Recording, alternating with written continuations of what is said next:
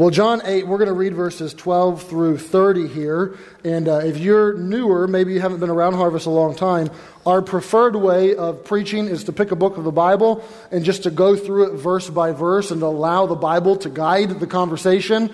And we don't always do it that way, but for the majority of the year we do. And we're working through John. We've been whittling away at it. And we're really going to pick up some steam over the next few weeks. Part of that's because we have some big chunks of Scripture to cover. Today we have about 20 verses. But then really after you get through chapter 9 or so, the chapters begin to shorten. So like chapter 8 is 59 verses. That's a long chapter. But as you get through this, they get a little bit shorter and you can chew through a bit more. But let's read these verses together and try to understand what this text is saying. John 8 verse 12.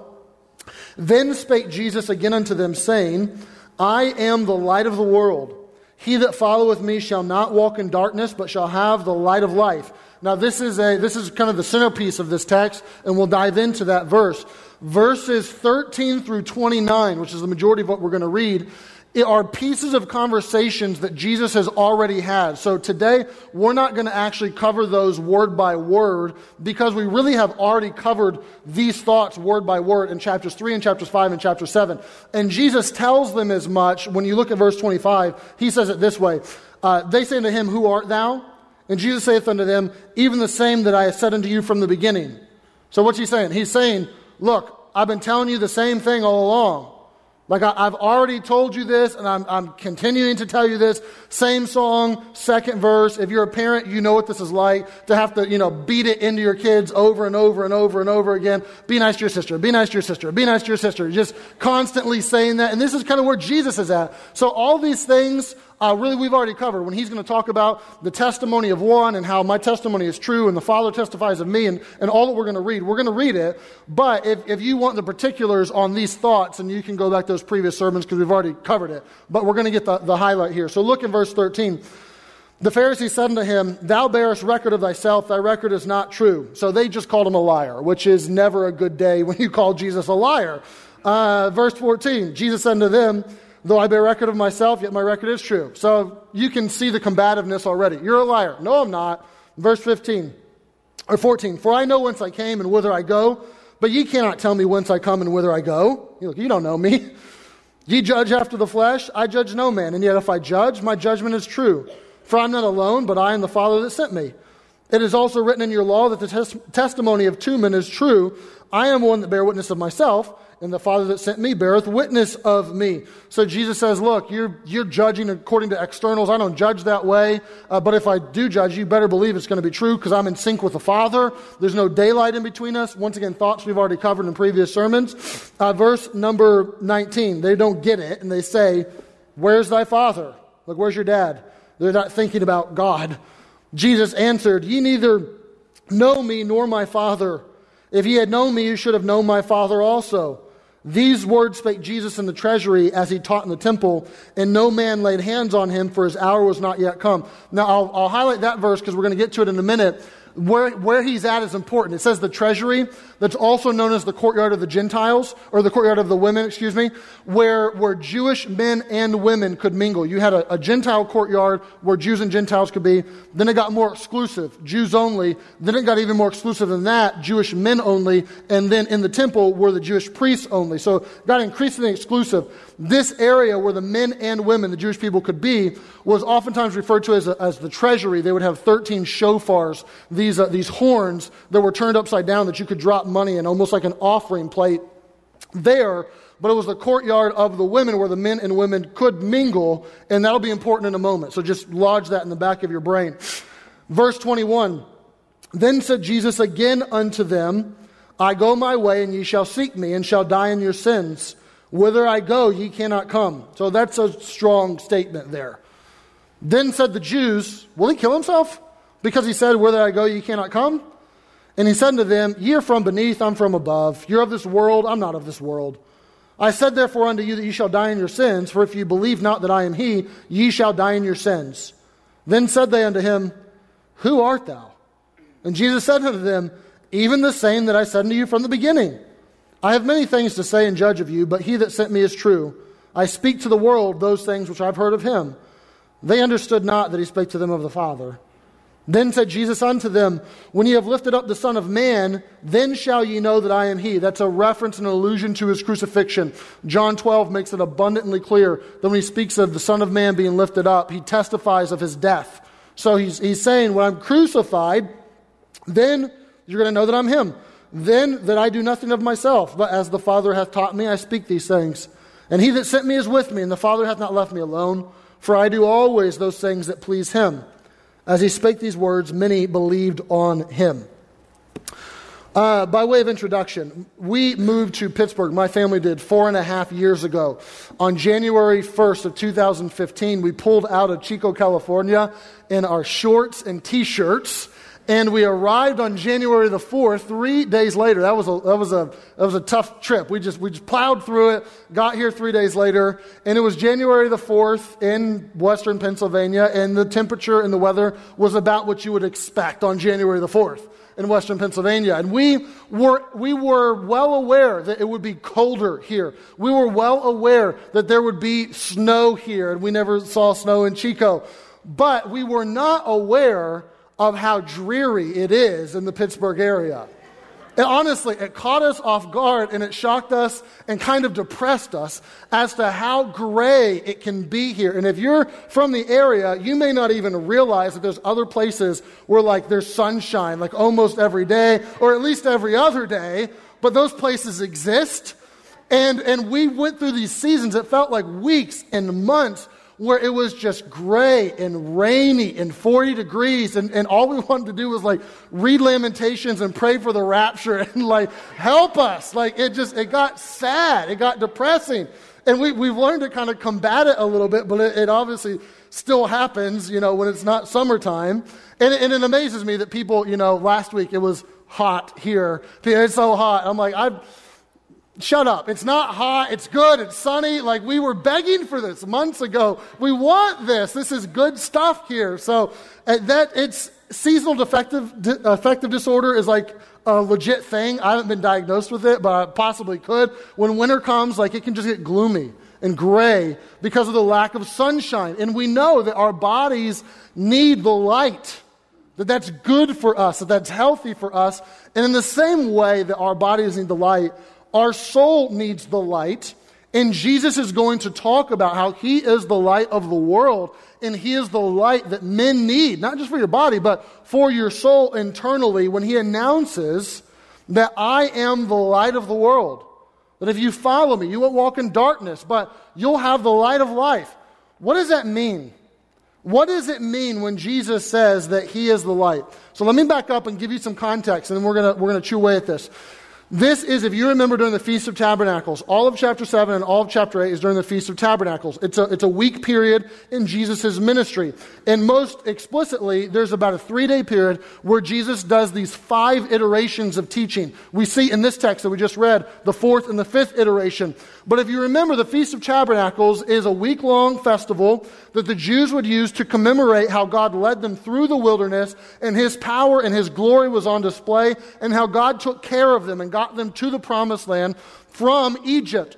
And they would do this in different ways. So they would live in booths or tabernacles or tents, because their ancestors had wandered around in these makeshift houses that were tents, and they went around as they got to the promised land. And so they would take a week and they would camp, more or less, and live in these tents. They would also have this ceremony where they would go draw water with this golden vial from the pool of Siloam, and they would pour this out, and it was this magnificent ceremony. And we talked about that in chapter 7, where Jesus, in that moment, stands up and he screams. He yells aloud at them that if you're thirsty, come to me, drink of me. If you believe, I'll make you a fountain. They were trying to remember the rock that was smitten that provided water for them, and commemorating this. And Jesus says, look, I'll make you a fountain. And he leverages the symbolism.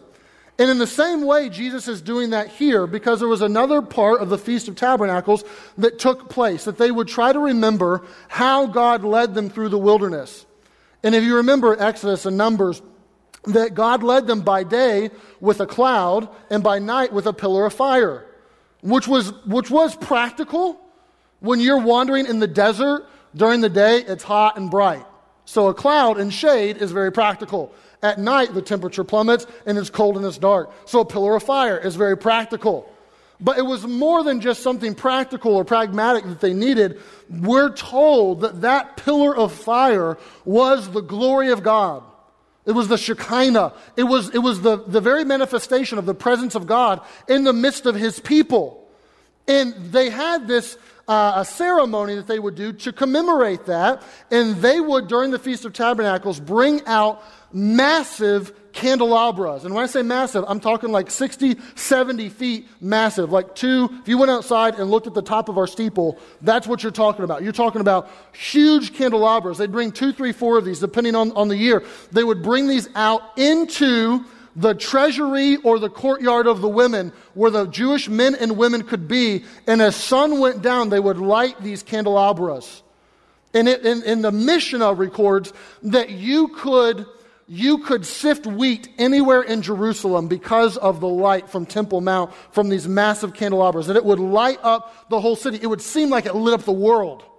And they would have this all-night festival, really, where the Levites would get on the 12 stairs that lead up into the other courtyard, and they would play their instruments, that the men would dance, and they would have torches, and they would sing, and they would praise the God, and they would have this big shindig, more or less, all night long, just praising God and worshiping God for who he was and his glory that was manifested in that pillar of fire. And it's with this backdrop where Jesus is standing literally under these massive candelabras inside of this courtyard, and Jesus says, I'm the light of the world. Follow me and you won't walk in darkness, but you will have the light of life. So you can see why Jesus would say this. You would see how he would leverage this. What does he mean by this? Certainly, he's at least saying that just as you're remembering the glory, the Shekinah, the presence of God, you got it right here. The glory of God manifested, the presence of God manifested in human form. But I think he's saying more than that. And I think all you have to do is ask yourself, what is light? What does light do? And you'll get the answer to that question. So I would say first that light brings life. And that's at the heart of what Jesus is saying. And he says as much in verse 12. If you follow me, you won't walk in darkness, but you will have the light of life. That with my light brings life. This is exactly how John introduced Jesus to us in verse 4 of this gospel. The fourth verse, John says that in him was life, and that life was the light of men. That he uses these synonymously. And if you think about it, life really is the source of all biological life. That without light, there's no life. If you took 8th or 9th grade biology, then you understand this. Photosynthesis, right? The plants take in the sunlight, and the sunlight is part of their nutrition and part of their food. And by that, they grow, and then the herbivores eat that, and then the carnivores, including us, eat the plants and eat the animals. If you're a vegetarian, that's fine. But that light is needed to produce life across the planet. We've probably all seen some doomsday movie where the sun is blotted out and everything turns icy and cold and there's no food and everybody dies, and it's sad, right? Because without the light, there's no life.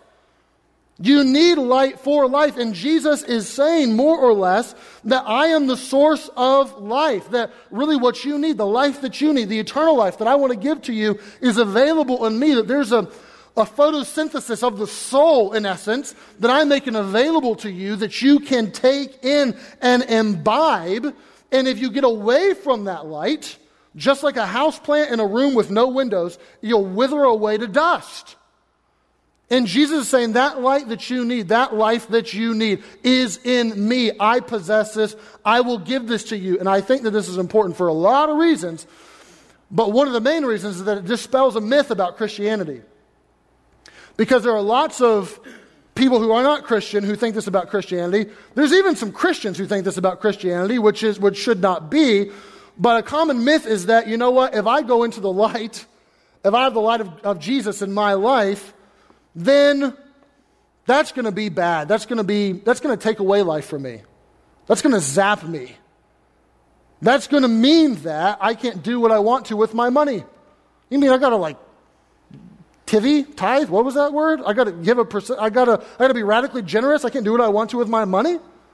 I can't do what I want to with my sexuality. You mean that I have to be married, one person, monogamous, whole life, that I can't just do whatever I want? You mean I can't do what I want to with my words? I got to be honest? You mean I can't do what I want to with my time? I'm supposed to serve others and love my neighbor and put people first? That sounds like a drag. I don't want to sign up for that. What people are saying is, if I get the light of Jesus, I'll wither away and die. But that's not true. It's not true, because the light of Jesus brings life. And when you come into his light and you see who he is and you see what he asks of you and you start to obey him, you begin to realize that you weren't really living before, that you are now experiencing life as it's supposed to be lived, and he wants to transform you with that. He wants to give life to you through that. And the only way you'll experience photosynthesis for your soul that you need is to step into the light and to accept Jesus. It's the only way that it comes. And it is a bit paradoxical, where it does seem like, I'm going to be imprisoned, but you're actually set free. It seems like I'm going to commit suicide with my own personal agenda, but you actually get freedom from that. You actually get life from that. John Donne said it this way. He said, "Jesus imprisoned me, for without this I shall never be free." John Donne understood what it meant to step into the light, to follow a Savior, to have him be Lord of your life, but at the same time experience the life-giving nature of that and how good and how sweet it is. But it brings life, yes. I would also say that light brings health. What happens to us physically when winter comes?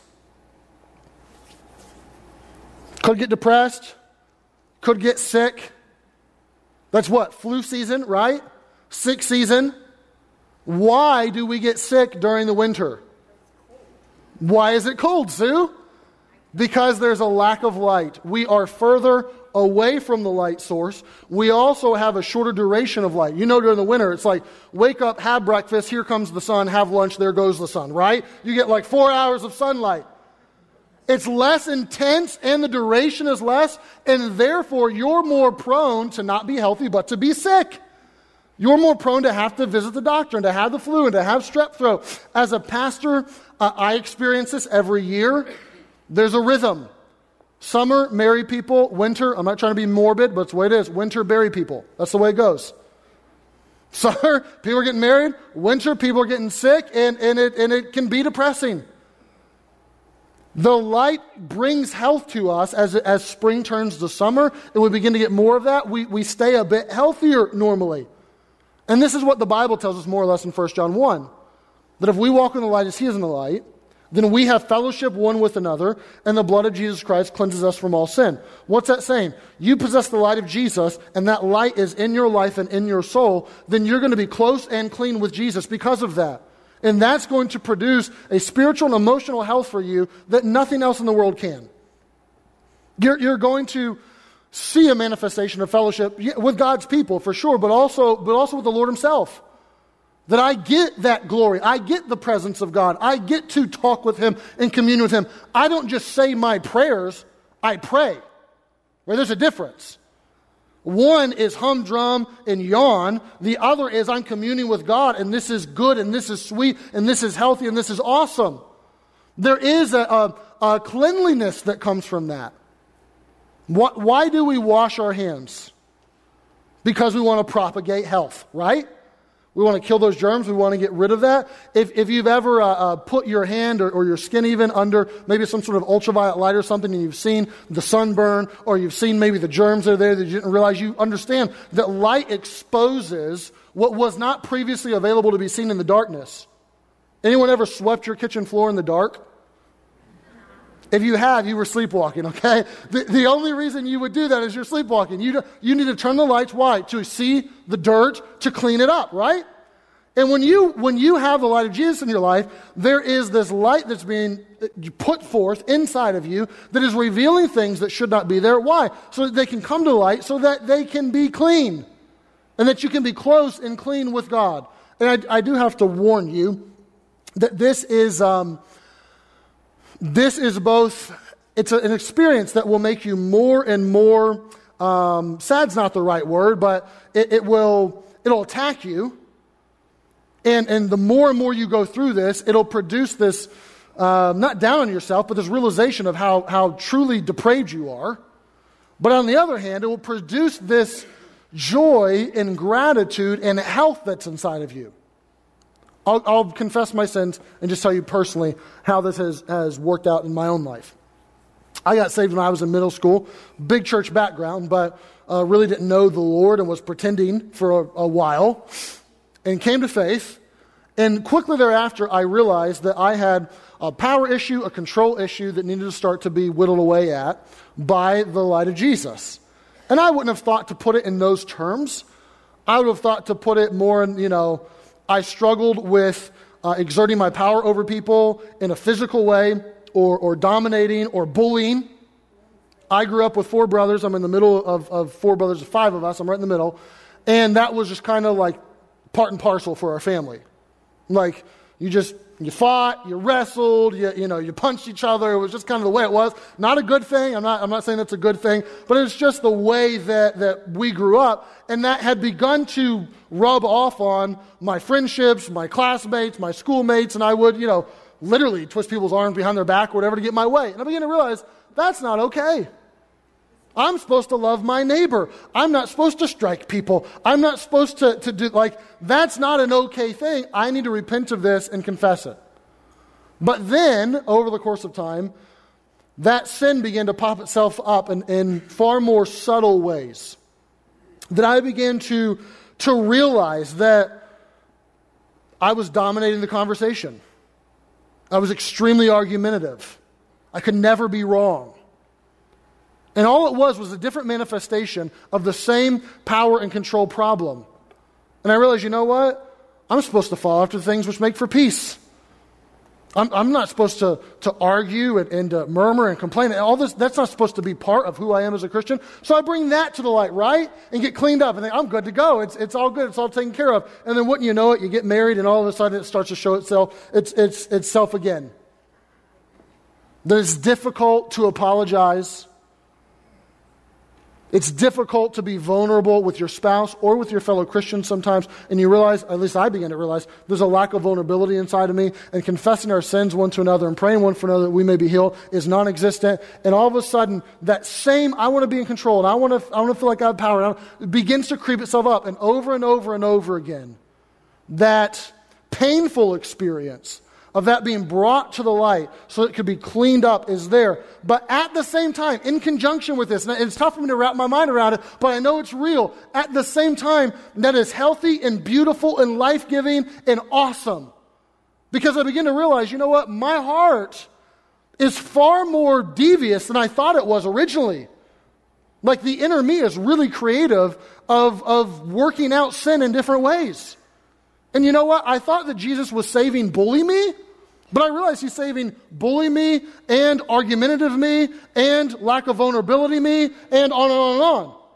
That all of a sudden I see that he's loving me to the bottom and that his grace is still there and that his mercy is still there. And it wasn't just I died for some of those sins, but all of those sins. And now the gospel is enlarging. The grace of God is bigger. Now all of a sudden there's more gratitude for my salvation. Now there's more joy that Jesus would choose me and save me and redeem me. And all of a sudden this painful process of him bringing this to the light is coming forth in something that is so healthy, in something that is so life-giving. And I don't know how to explain that any better than that, but just to say, if you don't know Jesus, you need to step into the light and experience that is awesome. It is painful, and it can be something that you don't exactly desire, but man, it's healthy. When you talk about light, you get life, you get health. I would also say light brings safety. What happens when the power goes out in your township? You go outside and play, if it's 10 o'clock at night, or you stay inside and batten down the hatches? You batten down the hatches and lock the doors. Why? Because crime is more prone to happen when it's dark and when there's no light outside. If your kids are afraid of the dark, or your husband's afraid of the dark, no judgment. Why are they scared? Because they don't feel as safe in the dark. So what do? You turn on the nightlight, don't you? Why does your kid not want, the monster's going to get me, the burglar's going to get me? I had, this is a side note, but it'll be comical. I was super scared of the dark, like in even upper elementary, but you don't want to admit it, right? You don't want to tell anybody. Again, I thought a burglar was going to come get me because my parents watch America's Most Wanted, and it was on while we were in the room. And don't do that to your kids. It'll scar them. And I was super scared. And one day I finally confessed to my mom. I was super scared. And she told me, I think it was my mom, maybe my dad, but she told me that that most burglaries don't happen at night. They happen during the day, which solved my night problem, but it made me petrified during the day when I was home alone and stuff. So I was scared of the dark, though, I can admit. I felt unsafe in the dark, right? And there's a bit of reality to that. You turn on your headlights when you drive in your car to illuminate the path so you can get to point A to point B safely, right? When you come into the light of Jesus, we saw this in chapter 5 and we'll see it again in chapter 10, there is a safety and there is a security inside of that light that is unbelievable. As you step into that and accept Him, that He possesses you, that nothing can get at you or take you out of His hand, that you're secure, that He promises you, you're in my family, you're my child, I'll raise you up on the last day, that there's extreme safety and security eternally and spiritually with Jesus Christ as you step into the light. So when Jesus makes this statement, see that massive candelabra up there that seems like it's lighting up the whole world? I'm the light of the world. I have the light of life. He's making something that's bold and profound. I'm the glory. I'm the presence of God. I'll give you life. I'll give you health. I'll give you safety. So the question that is needed to be asked is, how do we get this light into our lives? That sounds great. At least it does to me. Maybe I'm biased, but that sounds fantastic. So how do I get that? How do I get this photosynthesis for my soul? It feels like winter in my soul. How do I get warmed up? Well, it tells us. There's a couple verses. First one is verse 12, the first one we read. He that followeth me shall not walk in darkness, but shall have the light of life. See that word followeth? That's a key. Follow. We've said this before, but that means a few things practically. It means that Jesus is the leader. Right? There's chief and Indian. There's leader, follower. That means if you're a follower, you're not leader. He gets to call the shots. He gets to be in control. It is accurate to assume of Christianity that, you know what? I won't have control over my money anymore, and I'll have to be radically generous, and I won't have control over my tongue anymore, and I need to be honest, and I won't have control over my time anymore, and I'm going to have to serve others. That is accurate. The inaccurate part is that it's not life-giving. It is life-giving. But it is accurate that He's Lord, that He's in control, that He's Savior, that He's not your co-pilot, and that He gets to call the shots and be the leader. It also means that you need to figure out what your next step is. How many of you, raise of hands, played Follow the Leader as a kid? All right? You probably even sang the Peter's Pan song while you did it. We're following the leader, the leader. You ever do that? Ever play Follow the Leader and you all line up behind the leader and the leader just stands there? Like, yo, statue game is over in that room. This is Follow the Leader. Move. 10 seconds goes by, you're out. You'll be your own leader and you'll start marching somewhere else, right? You're not going to follow, just standing there doing nothing. Following implies that you should be growing and stepping and walking in the light, that you should be making progress, and that there should be a next step for you. Lots of people really just miff it when it comes to their Christian life because they just go through the motions. Show up to church, sing, do this. I try to read my Bible, but I'm not as good as I want to be. I want to be better. But they have no next step. They have nothing actionable. They have nothing that they're growing in. Nothing that here is what I need to do next. You should be able to have that in your mind and your life and your heart and be able to identify it and pursue that.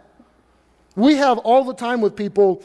I'll give you a couple of just basic ones that people pursue here at our church all the time.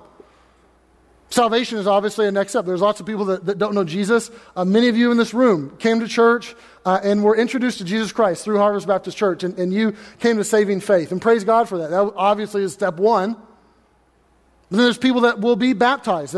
Many people, I've never publicly committed to God in that way and had that symbolism of my sins being buried and being raised to new life. Ed, I'm excited for you to have that experience today here after the service. And baptism is a real next step that people need to take. Membership is something. We do a monthly membership class on purpose because we've realized that's a next step people are often needing to take. That they're needing to not just come and exist in a church, but to actually say, you know what, I understand the church and what my role should be, and I'm going to commit and I'm going to plug in, I'm going to be part of this body and have a part to play. And that's an important thing for people to understand that and to make that next step. Giving and generosity is certainly there. That if you don't trust God with your money, you'll never trust Him with your life fully. I tell people often, just try it. Just try tithing for 60 days, and if it don't work, you can go back to how it was before. But try it. Prove Him. See if He doesn't make it all work. See if He doesn't balance it all out. See if He doesn't bless you because you trust Him with your money.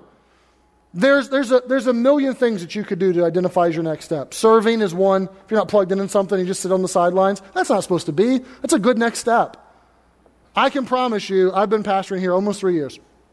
I have yet to have anyone come to me, or I would say, I dare say any of our staff, have someone come to them and say, you know what, I want to get off the sidelines, and I want to do something for God, and I want to have a part to play, I'm going to serve. And we looked at them and said, ain't got none for you.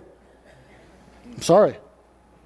Now, if you come with your list of demands, that's a different story. You know, I want to preach for you the next 4 Sundays. I'm going to tell you no. But if you come with a servant heart of here's what, I just want to do something, put me in the game, coach.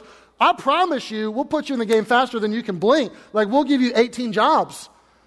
But that's real. Those are things that maybe in your life that you need to identify. I could go on and on and on, but the point is, following Jesus means that I'm growing. I'm working on something.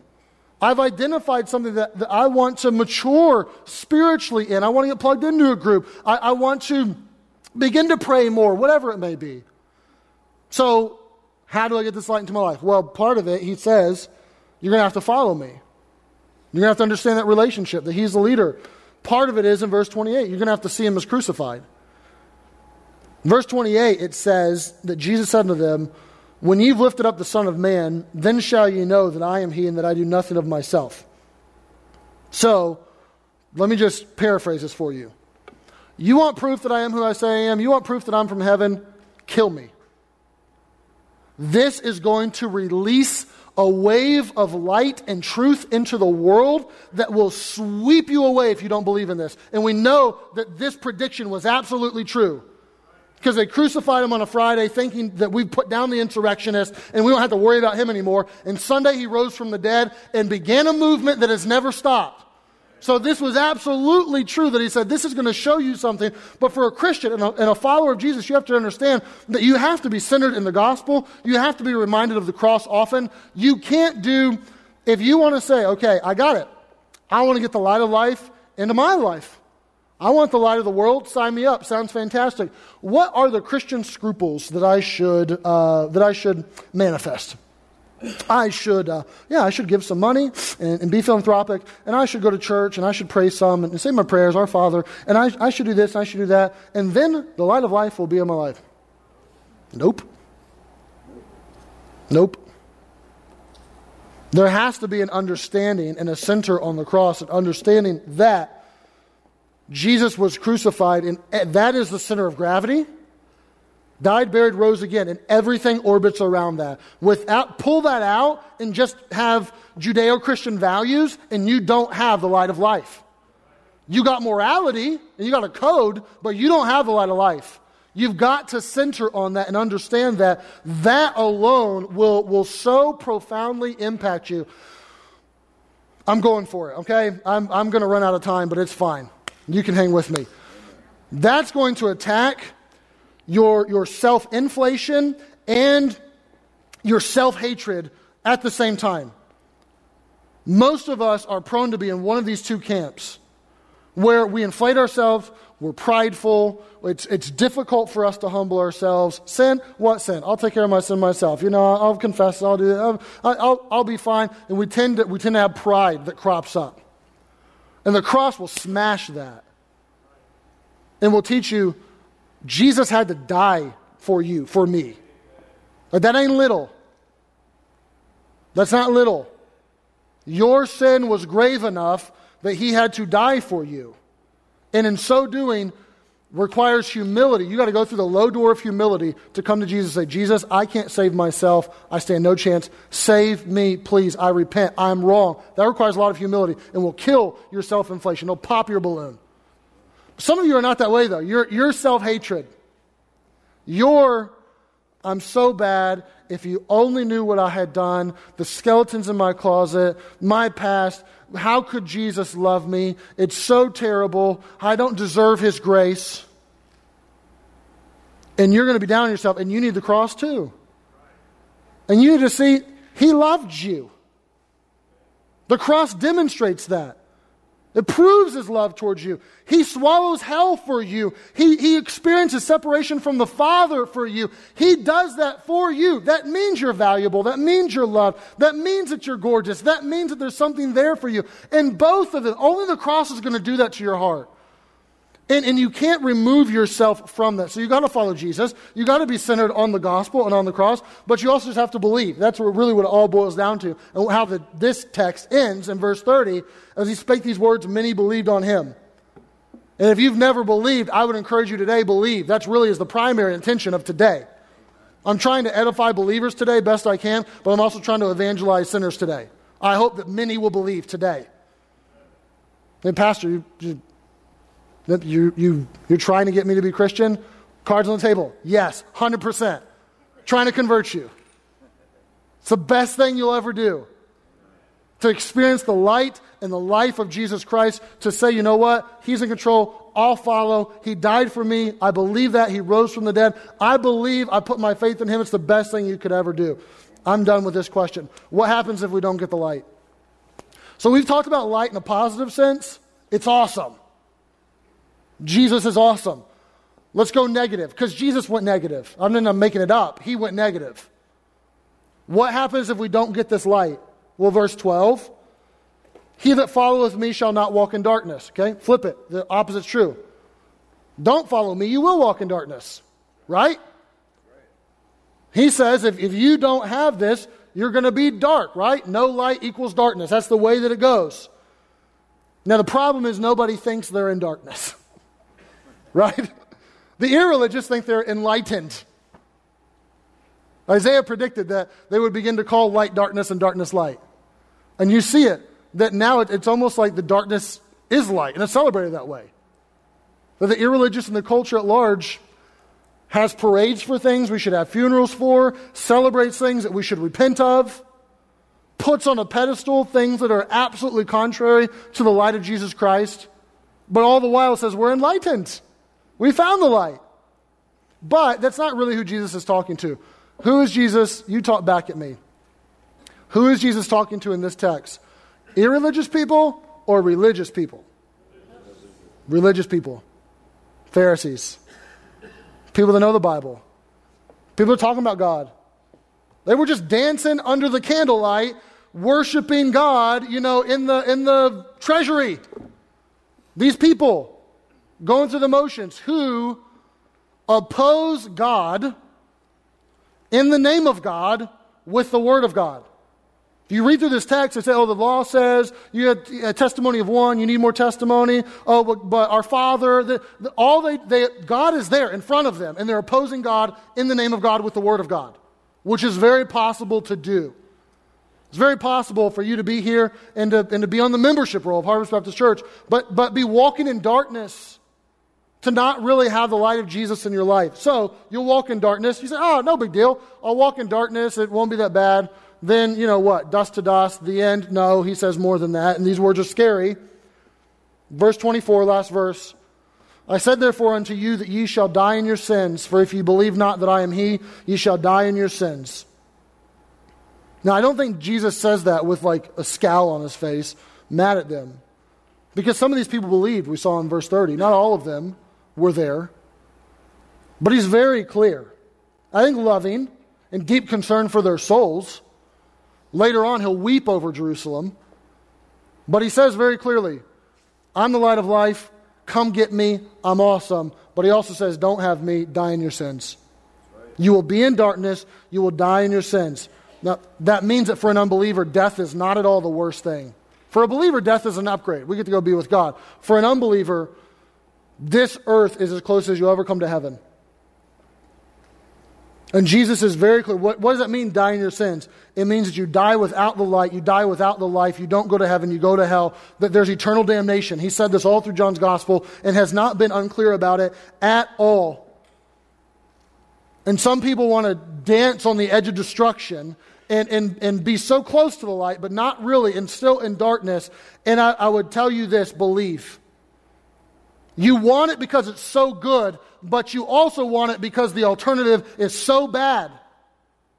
And you don't want to be in darkness, and you don't want to die in your sins. You want to know Him. You want relationship with Him. You want fellowship with Him. So allow Him to lead, follow Him, believe on Him, and say, Jesus, I surrender. Really, the invitation is this. If you have not believed, I hope that today you will. Religious pedigree or not, don't care. Pray all your life growing up and say grace for your meals or not, I don't care. No religious background or religious background, doesn't matter. If you know inside of yourself, and God's screaming at you right now, that you have not believed, that you don't have the light of life, then believe. Most of the time it's not an intellectual thing. If it is an intellectual thing, we are happy to talk and to answer those questions. I get that. Most of the time it's pride, not willing to humble yourself. Well, I told them I was saved. They're going to think I lied to them. If you have not believed, here's what we're going to do. We're going to pray. I'm going to give you an opportunity to call out to God and to say, Jesus Christ, I believe. Would you come into my life? Give me your light. I want you. I choose you. I follow you. And make that decision today.